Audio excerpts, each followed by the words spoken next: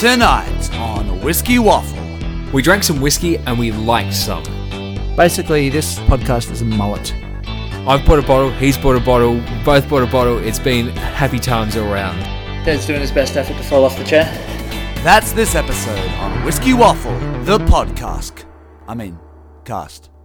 Nicholas, Yes, Ted. Happy New Year. Happy New Year to you as well, and Happy New Year to all of our listeners. It is a sensational time. It has been summer for the last 3 days in Tasmania, which means we're due to go back to winter again. Yeah, we've had it. We've had our 3 amazing days, and back to the cold again. To be fair, us as Tasmanians, we can't really handle it when it gets this warm. Oh, yeah, look, as a born and bred Tasmanian, I know that it is actually not physically possible for life to survive over about 27 degrees. No, that just gets too much. Yeah, and look, even sort of 21's pushing it a little bit. Yeah, So, that's it. The comfortable 18, give me any day. So, just like to point out what we're starting off with, because we're bottle killing a Hellier's Road bottle that I've had for a little while now. I'm actually going to pour the last bit into my glass now, so you can join with us as the bottle is killed. Oh, trickle. I think Trickle. Yep. There goes the Hellier's Road Twin Oak. So, funny story with the Twin Oak. It's a mix. Do amuse me. I will. I'll tell you the story. I can't promise any amusement. Basically, a disclaimer for the entire podcast. So, the Twin Oak is from 2 different barrels. Really? Yeah. Gasp. I know. It's a mixture of some of their port matured whiskey, which is quite young. I mean, to say quite young. For Hellier's Road, it's 9 years. And it's also a mixture of some triple distilled. Triple distilled? They did a triple distillation run a bunch of years back, 14, 15 years ago now. It's a bit of an experiment, and some of the fruits of their labours have been ripening, shall we say. No, I'm going to put it out there, the triple distilled stuff isn't that great. No. I love your Hellier's Road, but the triple distilled did not do it for me. Look, it was an interesting experiment and well worth taking the time. But 15 years, yeah. But the way that they're flogging it off, well, not flogging it off, but the way that they've managed to tame it, shall we say, is to mix it with some of their portwood and create this Twin Oak. So it's a spikier Hellier's Road, this one. It's got some edge to it, some prickle. I think... So this is the end of the bottle. I think it's actually improved slightly. Yeah, I was thinking that the other night. I had this on New Year's Eve, actually, and it did go down quite well around the just outside camping. And what I think has happened is I think that some of because it's the end of the bottle, some of the things that are in there have kind of evaporated off a bit. And it's some of the volatiles mellowed a bit. Yep. Yeah, no, I think you're probably right. I think it has mellowed. And I'm sure all of our listeners have stories of bottles that they weren't really sure about to start with, but then have warmed to over time, or maybe the bottle has settled down a bit, or maybe some oxidization has occurred to the benefit of the whiskey. Now, speaking of listeners... Yes. An important event happened just the other day. Oh, we got a listener, did we, Ted? Yes. Someone listened to the podcast. Yes, that's always a cause for celebration around here. Our mums found their phones finally and worked out how to use them. Yeah. No. It was Christmas time, so they showed Great Aunt Edna. Oh, look, our son do this podcast. Our Patreon. You may have heard that we are running a Patreon, and look, loyal bunch of supporters. We know that we know that it can be sort of a bit of a financial sort of burden to lash out on helping generate quality content. But if you can spare the money and would like to, help get some quality whiskey waffling content out there, if you can spare a few dollars and jump in on the Patreon, that'd be really, really cool. Yeah, so we have a new Patreon who has subscribed at the level where we send out a free dram for them to taste, and it's the one of the review dram. So the one that's coming up later this episode, some of our Patreons will be receiving it soon. But not only has he signed up to this level, he's also become an official waffler. Oh my goodness, the sheer honour. Yeah, you better get onto the certificate, Ted. Yes, I must do that, actually. Daniel, if you're waiting a certificate. No. Anyway, shall we get inducting? We shall. We induct you as an official waffler to pontificate purposefully and verbalise verbosely. Daniel De Silva. That's right, Daniel De Silva. He's a shiny new backer. Yeah, he's in. He's an official waffler. Congrats. Well, with all that official stuff out of the way, shall we kick off the episode? I reckon that's a reasonable idea. Basically, this podcast is a mullet. Business at the front, but then as the night goes on, it becomes a party at the back. The Waffle. It is a new year, Ted. A new year, which means that, well, really, we've just got to reflect hard on the old one. Yes, we drank some whiskey last year. We did. Well, we didn't have much else to do, really. Stuck at home for a bunch of it. We just sat in our underpants, crying quietly, Yep. and clutching a bottle to our chests. Indeed. Now, we had a few little Zoom tastings with, mainly with friends. That was an interesting exploration into technology and whiskey. I visited Israel during Yeah, you did, didn't you? during the lockdown. That was quite fun. I visited Melbourne. Yep. And by visiting Israel, I mean that I virtually visited Israel. Indeed.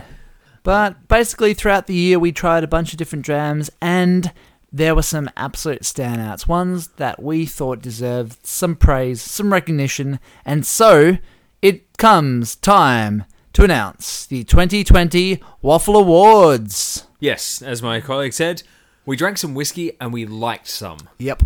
And there is an award for the best Tasmanian whiskey. It's called the Isle of the Drammed Award. Yes, and something which might not surprise some people is that it has gone to one Mr. Duckett. Indeed. It's gone to a Heartwood. Surprise, surprise. Surprise, surprise, but But this one is kind of special. So the name of this whiskey is a serious whiskey. a serious whiskey. Yeah, because this is So his... he's just been messing around before? He's Yeah, been they're all taking the it silly easy? whiskies. Yeah. Well, No, this is... Louis Duckett with his hokey cokies. That is the very definition of mucking around. Yep. Yeah, no, this one is a serious whiskey, which is Tim's first foray into peat. Ooh, Pete. Yes, this is peated spirit from Adams, blended with a little bit of Launceston distillery spirit, stuck in the finest quality sherry barrels that you're going to find this side of Jimenez, and left to marry and mature. And yeah, this is the result. Delicious. Actually, I would say that this is his second foray into peat. His first foray into peat was the Hartgrove. Peter Bignell. Peter Bignell, yeah. Yes. Yeah. So congratulations to Heartwood for once again cleaning up a Tasmanian Whiskey Award, Isle of the Drammed. But let's go to the mainland. The mainland is starting to hot up, not just in terms of the stonkingly great heat waves that they get over there on occasion, but also in terms of their whiskey production. And we have a category called Drams Down Under. Yeah, and it could go to whiskey from any state, so I think it's really appropriate that it's gone to whiskey from 2 states. Indeed. Now, this one is a collab. This is one called From Country to Coast. It is bloody good. It's 48%, sort of 2 casks mixed together. And yeah, we really, really just loved this one. Yeah, well, peat, fortified wine, 2 great distilleries. What could possibly go wrong? Well, nothing, because they made an award-winning whiskey. So, we also have got to save an award for Scotland, because Scotland is where it all started for us and probably where it will all end. Each year, we give an award to a whiskey that we've discovered throughout that year. The Tartan Slipper! The Tartan Slipper is the name of the award. And this year, it went to a whiskey that really we should have gotten onto a long time ago. We did, but I don't think we ever just... Well, we tried it in a bar maybe, but... I think part of the problem was it was expensive. I think part of the problem was we were obsessed with the 10-year-old and the Ugadal. I mean, is that a problem? Is that a problem? That's the defined problem. So it goes to the distillery Ardbeg, of course. And the award winner this year is the one that we've fallen in love with in 2020. It's the Ardbeg Corryvreckan. Oh, you do like saying that. I do. You learnt to say it and you've never let it go. I know. Wanted to jump in with that one. So the Corryvreckan, named after the whirlpool between the coasts of Islay and Jura. And, drinking it feels like you've been sucked down a whirlpool. Oh, it is a sensational expression of Islay. Yeah, and it's also just fierier than a lot of others because it's a slightly higher percentage. It just gives you an extra bit of, like, the campfire hasn't quite died down yet. It's not just coals. There is still some life to it. We got the bottle for one of our tasting nights, and then I went and found a bottle online, and Yep. I was like, because I got it for a really good price as well. I was like really pleased about this, and I went and told my friend here, "You'll really appreciate this. I've gone and bought a bottle of the Corrie Reckon." Pulled it out of his bag. Here it is. Yeah. Look. Here it is, and he just gave me this knowing smile, and then pulled out his own as well, and then he grabbed the bottle of Corrie Reckon too. So Yes, I did. We'd both gone and bought it independently after that night. We were so impressed. I think that really is one of the key signs to say that this deserves the award, because we'd both gone and sorted it out. Since Ted brought the Country to Coast, I've gone and found a bottle. Yep, we both own a bottle of this Cirrus whiskey. I think that is actually a real theme of our awards. Yeah, I think so too. We do seem to. It's ones that we've actually gone back for another crack. It's not just that we've sort of enjoyed it. We've enjoyed enough that, like, I've bought a bottle, he's bought a bottle, Yep. both bought a bottle. It's been happy times all around. It's not enough to just try it once. You need to have your own bottle. Which is actually the case for the next one, although the next one isn't that hard to really get yourself a bottle, because it's the Value for Money Award. Woo! It's called the Pocket Pleaser, the perfect pick for the parched penny pincher. Did I get that right? I think you might have. Yay! It's the Value for Money Award anyway. This one is the one that they've released as a set of entry level. It's meant to be the accessible both flavour point and price point. And interestingly, it's a deliberate reaction to the market as well. They saw what was happening Saw in it other coming. sectors, and they said, Saw the right, Archie we've Rose got to- bringing their price down. Yeah, we've got to do something about this. And so they created the Corowa characters. Yeah, named after the little kind of, not quite stick figures, but the lovely little cartoony drawings of the staff members on the side. And yeah, it's their entry level, and it's matured in a bunch of different wine casks. And it finds a really happy middle ground of being accessible. It's under $100 Australian. You can often get for about Which is 90. amazing as yeah, well. it's really good. But it's also got enough complexity and enough going on that, yeah, it's really quite nice to drink. I go back to it quite regularly. But we at Whiskey Waffle, we appreciate the different, the unusual, the weird.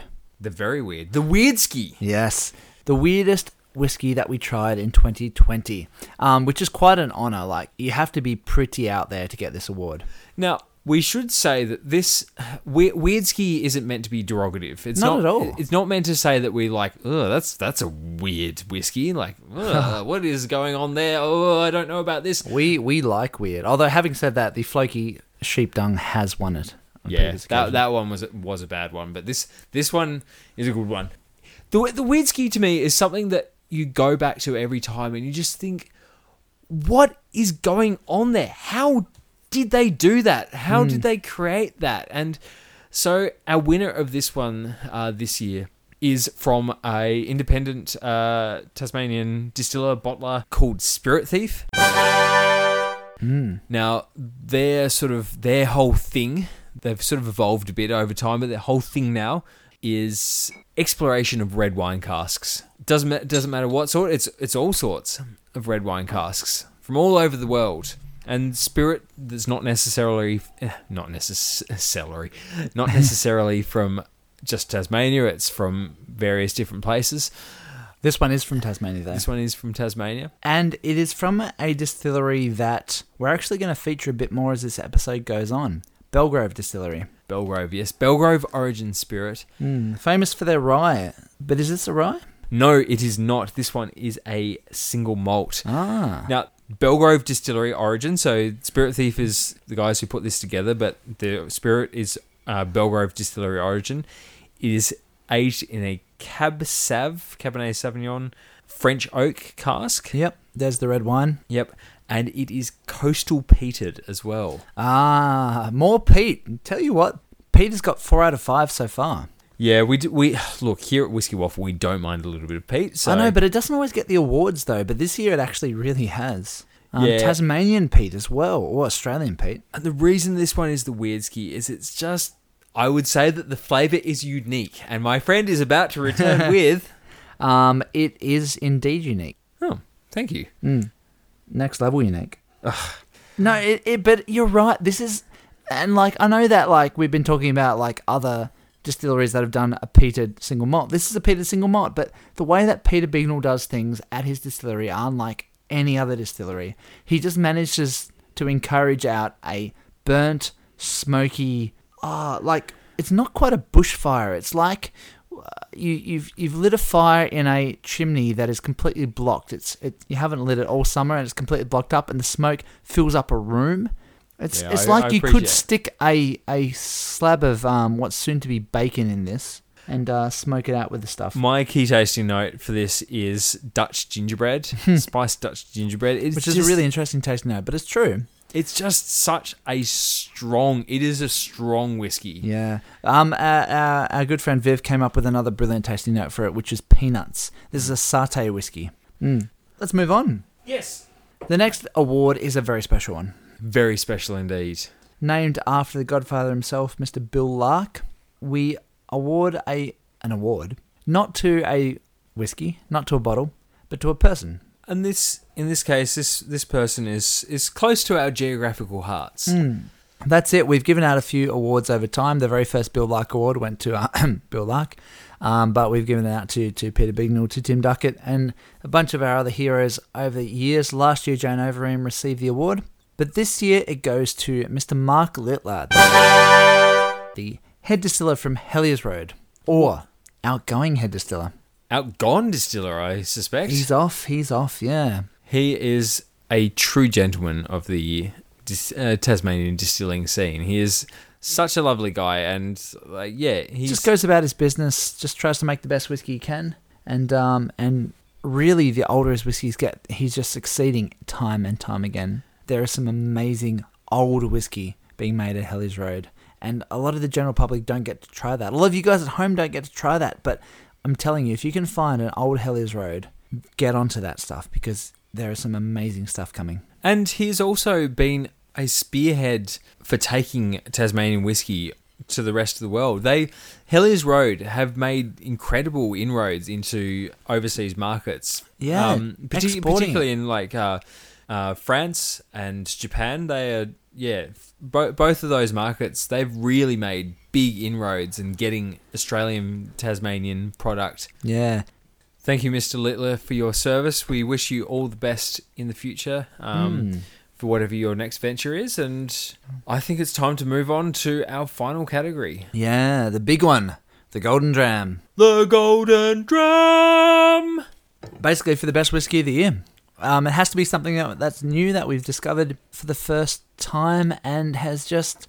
it doesn't have to be the most fancy, the rarest, the oldest, the most expensive. It has to be the best. How do you qualify that? Well, one thing that we took into account, and we did mention this just before, is we've bought not just one bottle of this year. We've bought a number of them. We have, yeah. Ted's gone back for seconds. I've tried some of his and got in on the act. If sort of quantity is any sort of qualifier of quality, then this one has had it in spades for us this year. And it surprised us because we didn't necessarily expect it to be at this sort of level. We expect it to be good because it's been made by Tim Duckett. But we just thought, well, you bought it originally. You just thought this is worth a try. Yep. So we must say, it's not what you're expecting. We mentioned Tim Duckett and everyone's gone, it's another Heartwood. Another Heartwood, yep.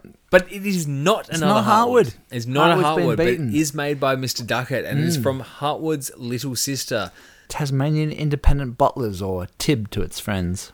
Yes. So this is actually the third edition of the Vatted Malt. Suitably titled the Vatted Malt 3. Yes.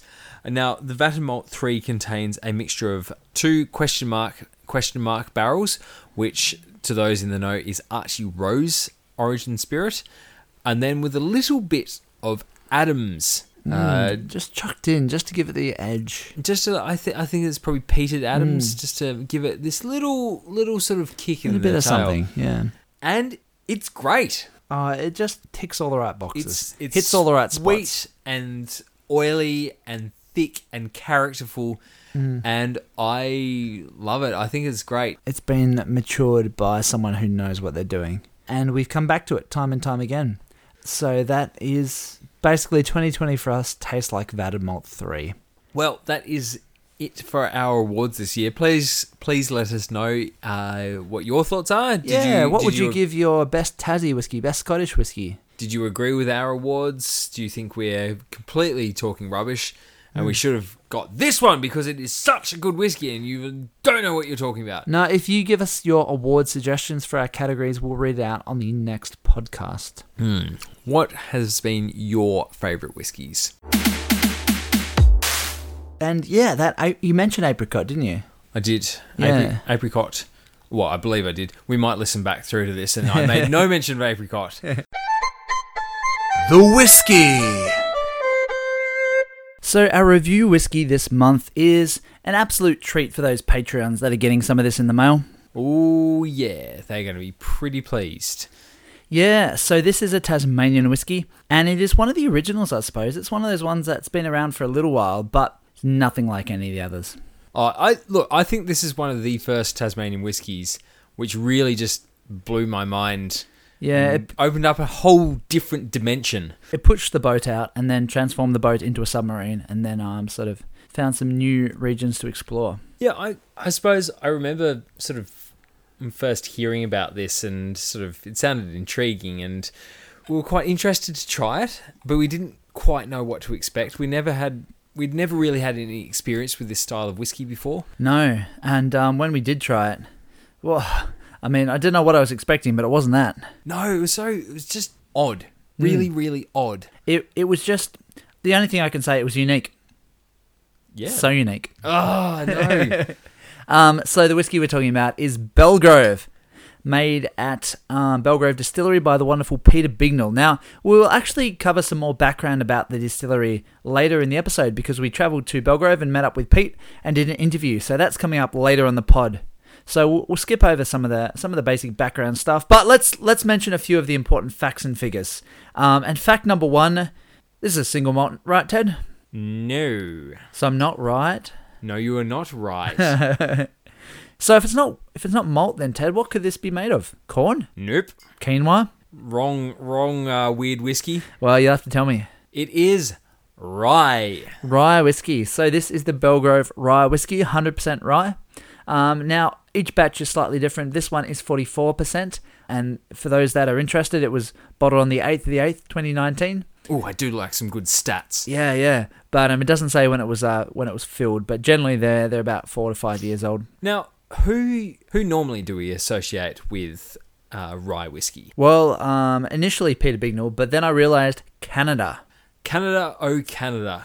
You're right in saying, like, initially we associated with Peter Bignell, but what we've since sort of realised is that our perceptions from trying the Belgrove rye are completely sort of wrong in terms of what, like, normal rye is. Yeah, no, this is it. This is not a normal rye. Those people that have had Canadian ryes and they're expecting that sort of same spice, but sort of, I guess... A bit alcohol-y? Yeah, that's certainly our impression of some of them, but this is not that. This is not it at all. So let's put some in a glass and let's talk about what anyone who's going to try this is going to experience, because I guarantee it's going to be nothing like any of your whiskey drinking experiences in the past.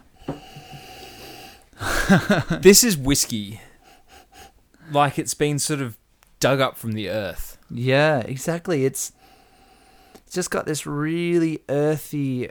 I mean, I suppose it's a bit grungy, but quite a... sort of burnt fruity sort of character. Lots of stewed fruit. Mm. And there's sort of a bit of like burnt stubble. Like, I don't mean burnt facial stubble. I mean burnt field. Like that time you set your beard on fire, yeah. No, not that sort of burnt stubble. Burnt sort of crop stubble in the fields. Yeah. Like there's this sort of ashy earthiness to it. Yeah, ashy, absolutely.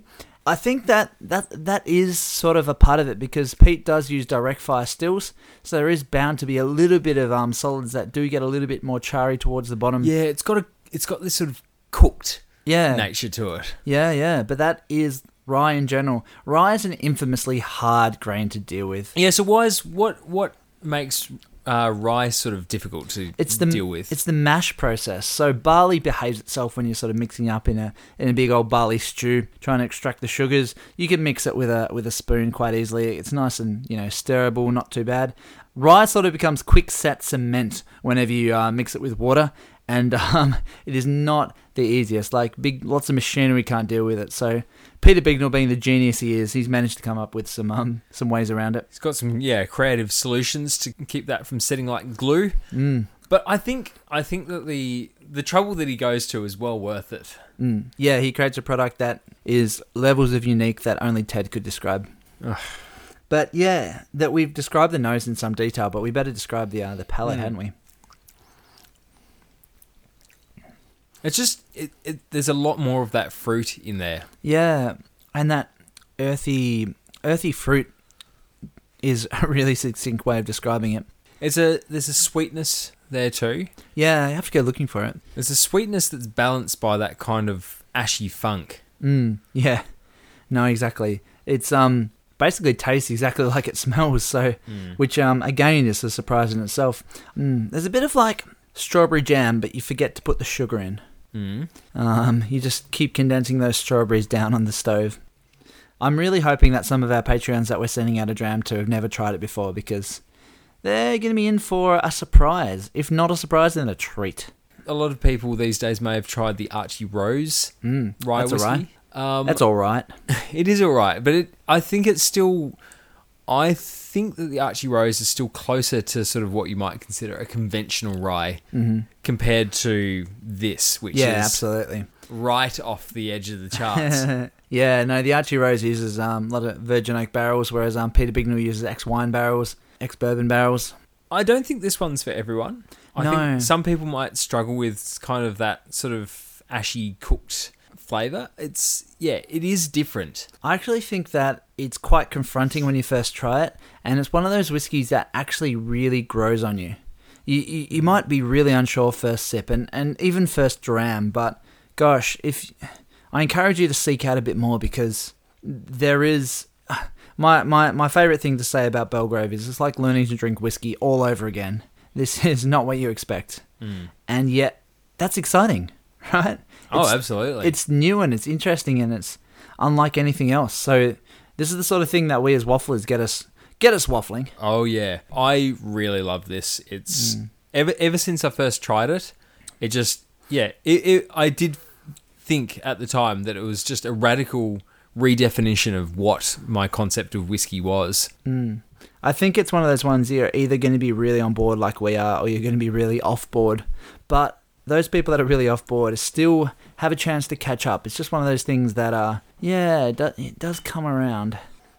And you know what else? And this might be sacrilegious talking about a Tasmanian whiskey, but I actually think that it goes well in an old-fashioned. Yeah, I think those sort of funky, earthy, dirty notes work well because they come through and they add this sort of interesting bent to the old-fashioned. Yeah, that's it. I mean, a dash of bitters, a bit of simple syrup, and a massive old ice cube, and an orange garnish, and some Belgrave.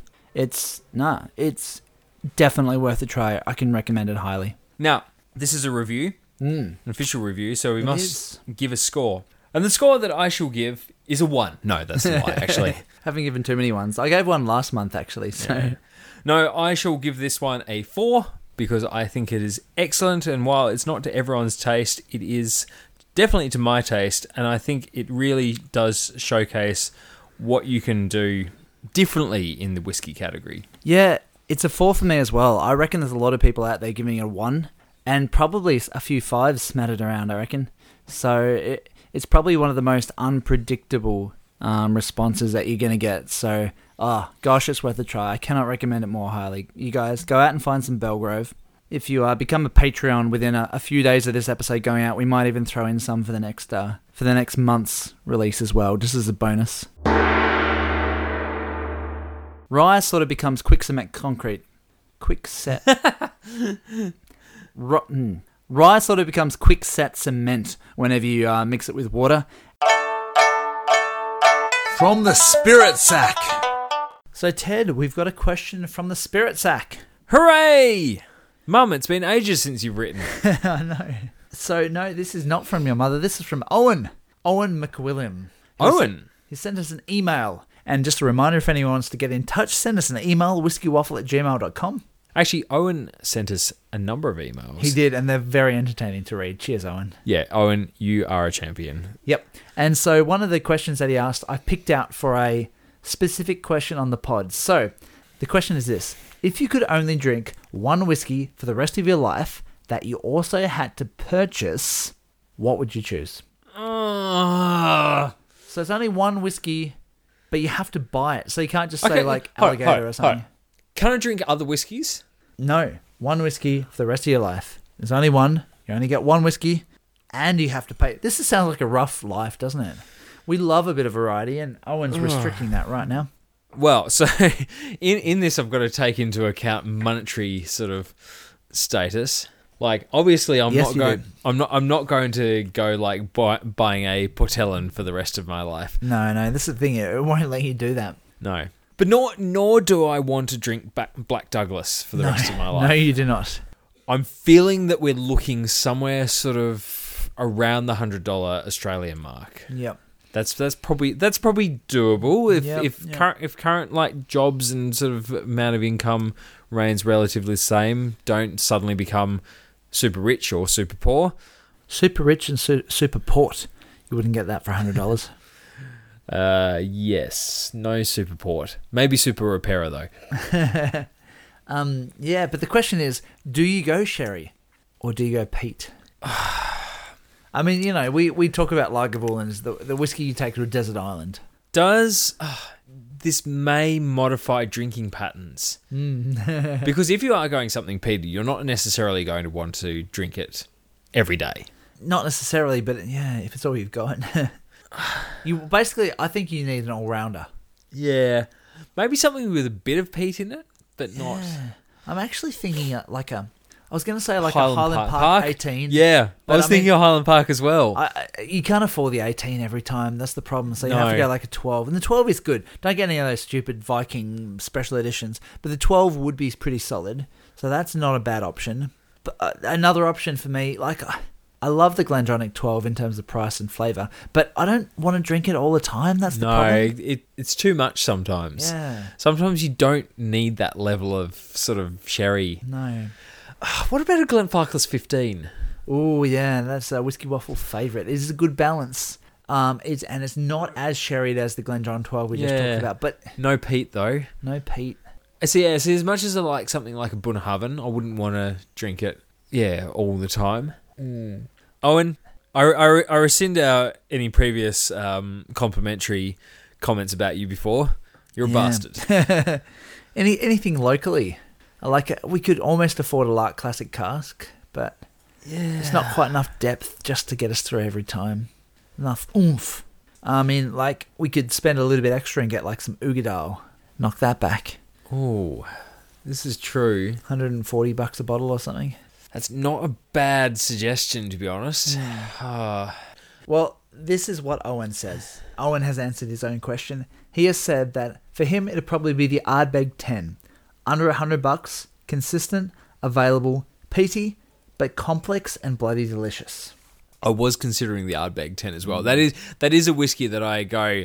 I don't know if that will carry through, but I sniff deeply in my glass and go... So, Ted, it's time to make a final decision. We've bandied about a lot of ideas. You're going to have to pick something. What will it be? It's kind of got to be the Lagavulin, doesn't it? I know what you mean. I'd be like, this is my desert island whiskey. If I was going to take one, I'd sit on a Lagavulin 16. But I'm going to answer this question differently, personally. And I'm going to say this. And it's partly because of the paying thing. I'm going to say the Glenfarclas, not 15, the 105. On Nick's, $105 for a litre bottle.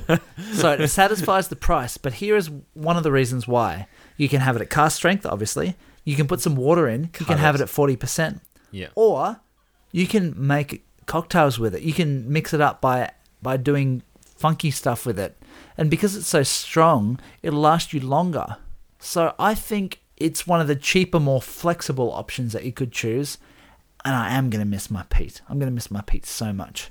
But if I was only going to have one whiskey, at least it gives me a few options. That is a sensible suggestion. What have I done? No, it's okay. Because, Ted, you're allowed to only buy one. I'm allowed to buy one. We can get together. Yes, this is true. One person with a non-peated, one person with a peated. Yep. We got you, Owen. We gotcha. Excellent.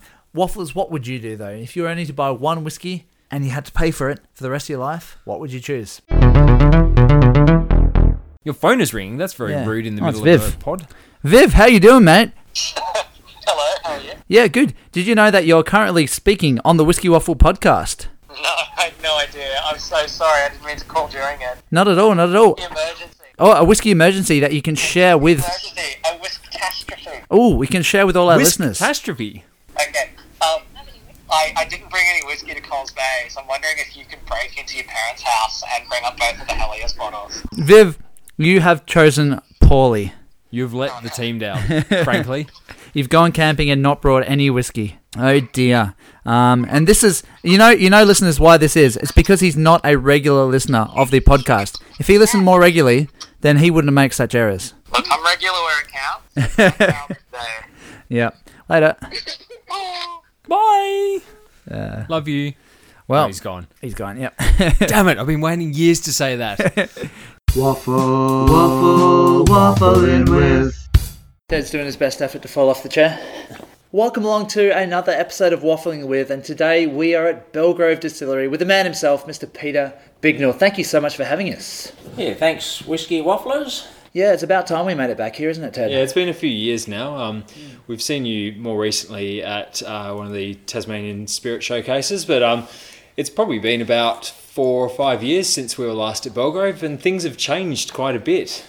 We had quite a bit of expansion since you were here. Yes. Yeah. I think, what have we done? 1, 2, 3 expansions since you were here. Yeah. At least. Yeah, that's just growing organically, getting bigger and bigger, this place. But I guess it seems to be getting more and more well known around the world, though, these days. Belgrove, it's certainly, a lot of people have been contacting us about it. Have you noticed that there's been a lot of interest around the world? Oh my word, there has been lately, especially Gordon Ramsay came here in January and did a filming of the holy shit being made, and he helped shovel shit to make it. And that's been aired all around the world, gradually travelling all around the world, I think, on streaming. Yeah. And I noticed just now it's just popped up on Disney Plus here in Australia. Although it came here a little while ago on National Geographic, but it's on Disney Plus again now. And so many orders come in, mail order. Yeah, how did you know about it? And it's Gordon Ramsay. Yes. Yeah. Well, we've had some people from America contact us wanting to know if they can get some. But so what's the chances of some of the rye making it over to, say, the States or places like that? Yeah, I'm working on it right now. I've got a potential distributor who's been hassling me for several years after I met him at a whisky conference in Adelaide a few years back. And we're finally moving. We've got the Cola waiver, it's called, a certificate that would let me actually ship a few samples into America, which has got to go away this week. And if he likes them, then we'll start shipping stuff over there. Yeah, excellent. Well, one thing we probably should address just at this point is, of course, we're not just talking about just another single malt whiskey here. The signature expression from Belgrove is in fact a rye whiskey. So the question is, why rye? The reason I did rye was rye actually chose me in a way. When I've been a farmer all my life. I've grown rye for most of that time for stock feed, for the green grass part of the rye that grows, and every now and again I harvested a bit of grain off it to plough, sow back in the ground the next year. And anyway, a few years, probably must be 11 or 12 years ago now, I had an absolute bumper crop of rye, and I thought, I'm going to harvest all this grain this year and sell it, make a bit of money, a bit of cash money out of the rye, and I discovered I couldn't sell it. It's only a very small commodity, and I just could not find a buyer for it.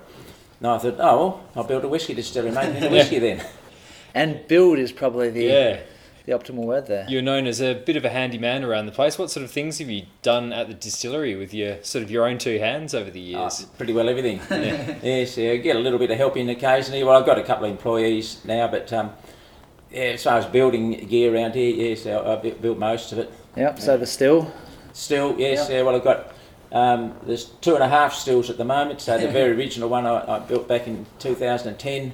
That's still chugging away, although I had to put a new bottom in it recently because it finally wore out. Then I've got a continuous stripping still, here as well, which I mainly use just for stripping wine or beer. Yep. And then we put that through the pot still to do the finishing run, the spirit run. And I'm currently working on a 2,000 litre copper pot still. Yeah. I can see it right behind my colleague Nick. Yeah. At the moment, it's looking absolutely beautiful, but it's on its side. No, Ted, you've just been drinking. It's perfectly fine. I've turned my head the right way. It's all No, good. it is lying down over there, so that one might get going. But what about some things like the grain dryer? You made that? Yes, well, I didn't really make it. I modified an industrial clothes dryer, and it actually, poor old thing's a bit rusted out in the cabinet at the moment. It needs a bit of reinforcing, so I've got to get back onto that this week. Well, actually, when we first visited, you had quite an interesting way of pumping the bio-oil that you make to fire the still in. What was that you had? Yes, the oil pumps into a burner, and it needs to, depending on how fast and how much heat you want, you've got to alter the oil flow rate into the burner. And so it was a little oil pump was running on a Mixmaster. It's a cake maker Mixmaster. Yep. And depending on how much heat you want, you just wind the little knob around on the end. And we haven't had that for a while now. They used to burn out a bit too regularly, but I think there's a scone mix or something like that. I think used to turn it around too. So speaking of the oil and just this place in general, I guess this is, if not the only, one of the only sort of carbon neutral distilleries in the world, possibly the greenest distillery in the world. Yes, it starts from the rye, because the rye grows a huge amount of straw. The modern grains that have been plant breeders have been at, they make a lot of grain and not much straw, but all this rye straw is carbon dioxide that's being locked up, and that gets worked back into the soil, which builds up soil carbon, which is fantastic for the soil, but it's carbon capture.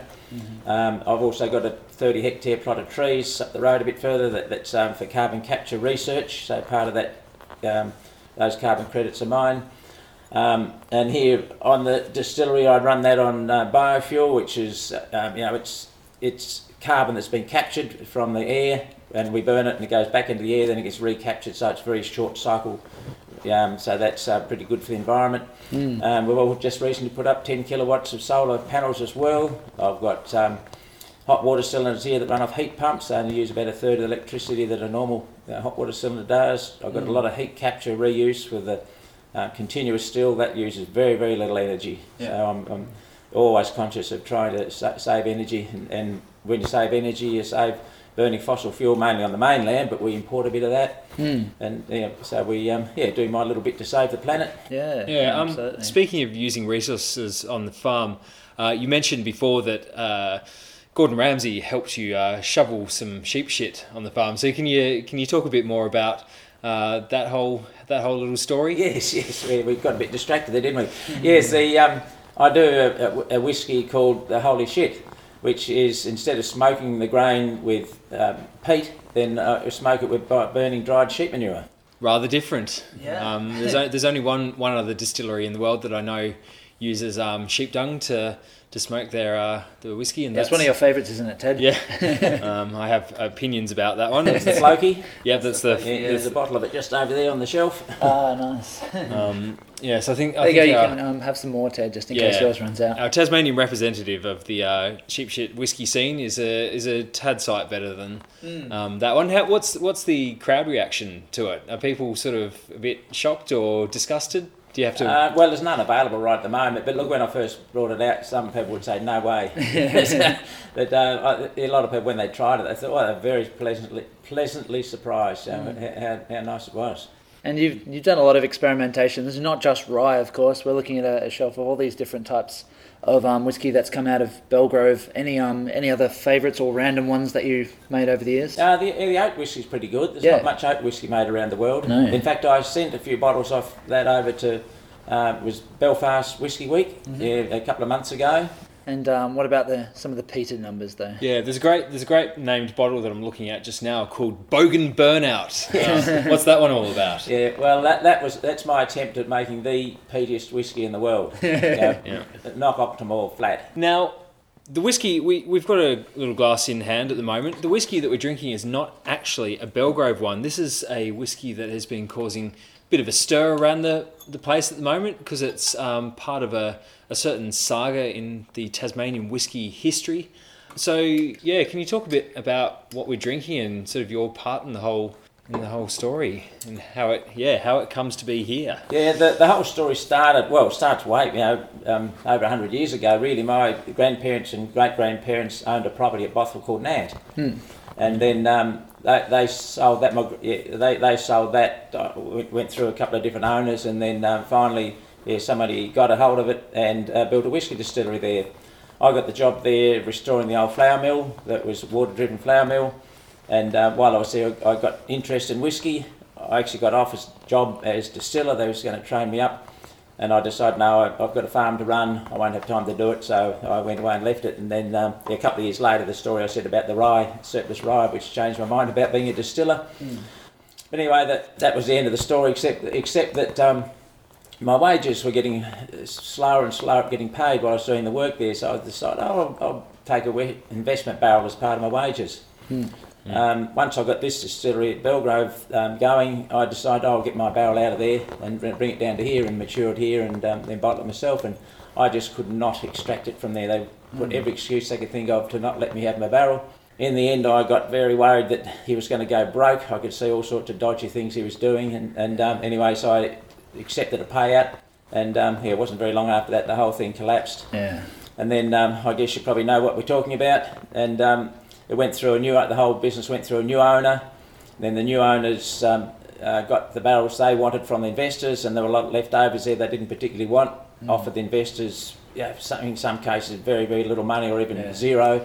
Peanuts. Come and get your barrels. If you don't accept it, you come and take them away. So I offered the investors there more money. I formed, not just me personally, I formed a group with my eldest son and a few of his business associates, and we formed the Remnant Whiskey Company. It is an independent bottling company. Yep. And so we moved about 300 barrels down to Belgrove, and then been slowly buying them. We've bought most of them now, and then we started vatting those barrels together. A lot of the barrels were just fairly ordinary barrels. They, some of them didn't have enough flavour, some had too much flavour, some were way too young. Yeah. There was a few in there that were just too old, too woody. But by very diligent blending of different barrels and different flavours, you can end up with a lovely balanced whiskey out of a lot of ordinary barrels. So this first release, which we call the Scoundrel, it's, each release will have a different name of someone a bit dodgy, and so this one's the Scoundrel, and it's a vatting of 12 barrels. Yeah. It's amazing that the whole can be greater than the sum of its parts. Oh, way better. Yes. Yeah. Yes. What sort of barrels vatted in there? Is it? Yeah, all types. Yeah, there's three basic types they had there. That port and sherry, or the Australian fortified equivalent of port and sherry, and bourbons. Yep. So this has got some of each. Probably more of the fortified wines in there, and a bit of a bourbon type in there as well. Yep. But we will be doing some releases in the future that are pure fortified port and sherry, and a separate bourbon. Yeah. So if people want to get a bottle of the Remnant or even a bottle of Belgrove, they can go through online and find that? Yep, online's the way at the moment with everybody locked down to certain degrees. Yep. So if you go to Belgrove website, then there's also a link through to the Remnant website to order the Remnant ones as well, or you can just Google Remnant Whiskey Company and you'll find the website there. Definitely worth checking out, and Ted and I have got to try it for the first time today, and it's enjoying it very much. No, it's certainly an interesting drop indeed. Yeah. Quite like it, and it's got a great. Well, it's got a tragic and torrid history behind it, but it's also it's a really good place that it's come to as well now, and that we're actually able to at least get some enjoyment out of the whole thing. Before we finish up, what's in store for the future for Belgrove? Have you got any little plans coming up? I get bored very easily, that's what I say, and I just love creating new things all the time. Yeah. So, I've got a great big variety of whiskies there already, but what we're just starting to work on now is commonly people would think of as single pot still whiskey, like the Irish made, like they're made. So it is, our recipe is roughly 80% unmalted barley, and 20% malted barley. But we're only going to double distill, not triple distill. Yeah. But it's very interesting. And you make that fantastic, amazingly sweet. Yeah. And I think it's going to be very, very interesting. Yeah. Well, watch that space for that one as well. Keep a sharp eye out. As well. Yeah, excellent. Well, thank you very much, Peter, for for being willing to sit down on the distillery couch with us for 10 minutes and chat, because I'm sure there are a lot of people out there really interested in the goings on at Belgrove. Yeah. No, thank you very much, Nick and Ted, for your time here. No worries. Thank you for having us. I'm not even sure that Peter Bignell knows what barrel type they're aged in. Like, we purchased each a bottle of a Pinot Noir cask strength off him, which we're very impressed with, till I saw him at a festival a few months later and said, "Oh, you know that Pinot Noir thing you bought off me?" No, it was actually Shiraz. That's good old Peter. Yeah, cheers, Pete. The ending, the grand finale. It is time for the epilogue. Yeah. That makes that. I feel like a coda? epilogue sounds very final. It is, yeah. It's like the very last adventure. We're heading off to wherever Frodo and Gandalf headed off at the end of Lord of the Rings. Yeah, no, we're not at that point yet. No, we're not. We just had enough trams for one night. If we keep drinking, then we won't make any sense. No. We probably don't make any sense at the moment, so... Well, folks, that's your lot for tonight. That's it. So episode 30 is done. Like, we've done... 30 episodes? 30 episodes we've done, yeah. That's crazy. I know. Do you ever dip into, like, the old episodes and think, what did we talk about in this one? I should go back and listen over our catalogue again. Yeah. Listen to the evolution of our early days, sounding very ratty and drunk. Yeah. To being a bit more sort of mature and totally, yeah. polished in this day and age. I say that, but my Ardbeg Black review, I'm pretty sure I was drunker than I ever was in those earlier episodes. Yeah. So, but yeah, no, it brings us to the end of this one, and I'm probably all right. So we had a bit of a chat about our awards. That was a fun time of year. Yeah, for absolutely. us. And once again, I'm really keen to see if people give a best Tassie whiskey, best Australian whiskey, best Scottish whiskey of the year. And it's nice, like, people seem to like watch out for the Waffle Awards as well. We've been doing them for a few years now, and people seem to be pleased when we give them to them. Bit of a shout out to Mark from Heller's Road, and not Mark Littler, even though he got an award. And Mark the chef, what's his surname? I can't remember what Mark the chef's last name is, but he's other Mark, and I think we just call him Chef. Yeah. But a bit of a legend. But I bumped into him the other day, and he said that he was following our award posting as it went along, and he suggested, I reckon, he said next year we should do a live stream of some sort. And just, that's not a bad idea. Get dressed up. Yeah, I think that'd be a bit of fun. So maybe we should look into that. Yeah, we should do that. That's a good idea. Yep. A solid idea, Chef. Yes, Chef. So now we've succinctly summarised ourselves, it's time to say farewell. Goodbye. Please get in contact. Please let us know what you've been drinking, what you're enjoying. Please make any recommendations to us. It's been a while since we got a review, so I'd love to read out another review. Yes, we do enjoy hearing from you. And failing all that, send us a letter via carrier pigeon. It will get to us. Eventually, somehow. One day. Nice one. All right then, well, nighty-night, Ted. Nighty-night, Nicholas. And nighty-night, listeners. Bye. Keep on waffling. And goodbye. Good night.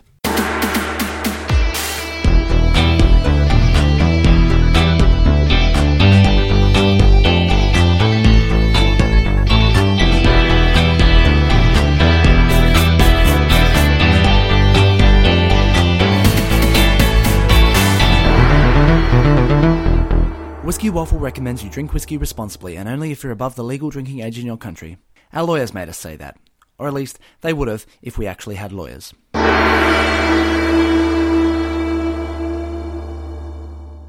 Business at the front, but then, as the night goes on, it becomes a party at the back.